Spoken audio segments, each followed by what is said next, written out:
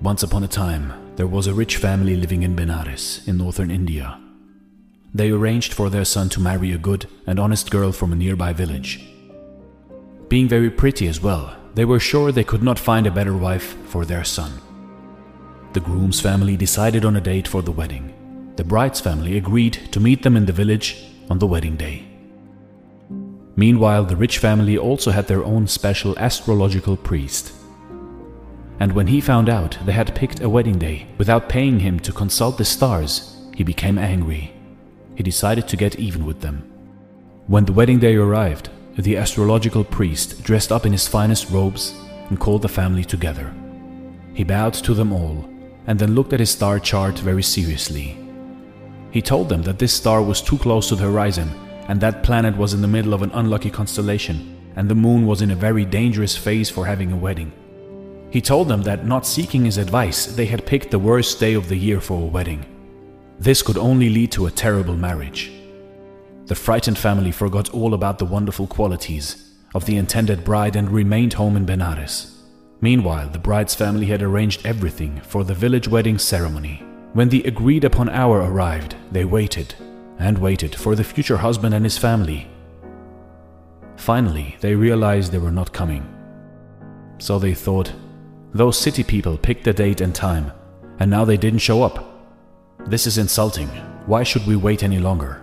Let our daughter marry an honorable and hard-working man from our village. So they quickly arranged a new marriage and celebrated the wedding. The next day, the astrological priest said that suddenly the stars and planets and moon were in perfect positions for a wedding. So the Benares family went to the village and asked for the wedding to take place. But the village people said, "You picked the date and time. Then you disgraced us by not showing up." The city people replied, "Our family priest told us that yesterday the stars and planets and moon were in a terrible position. It would be a very unlucky day for a wedding. But he has assured us that today is the most lucky day. So please send us the bride at once." The village family said, "You have no honor. You have made the choice of the day more important than the choice of the bride. It is too late now. Our daughter has married another." And so the two families began to quarrel heavily. A wise man happened to come along. Seeing the two families quarreling so much, he tried to settle the dispute. The city people told him that they had respected the warnings of their astrological priest.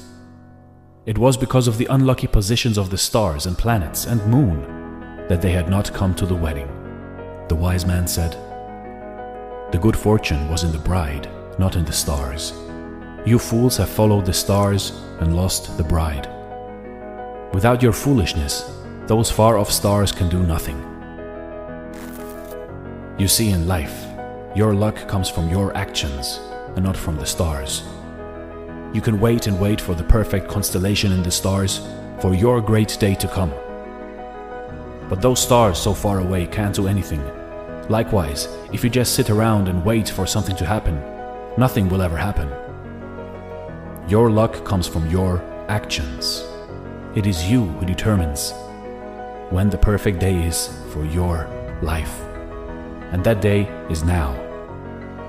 So keep on waiting and keep on waiting, and you will die old and bored. Or take action now, today, and live your life.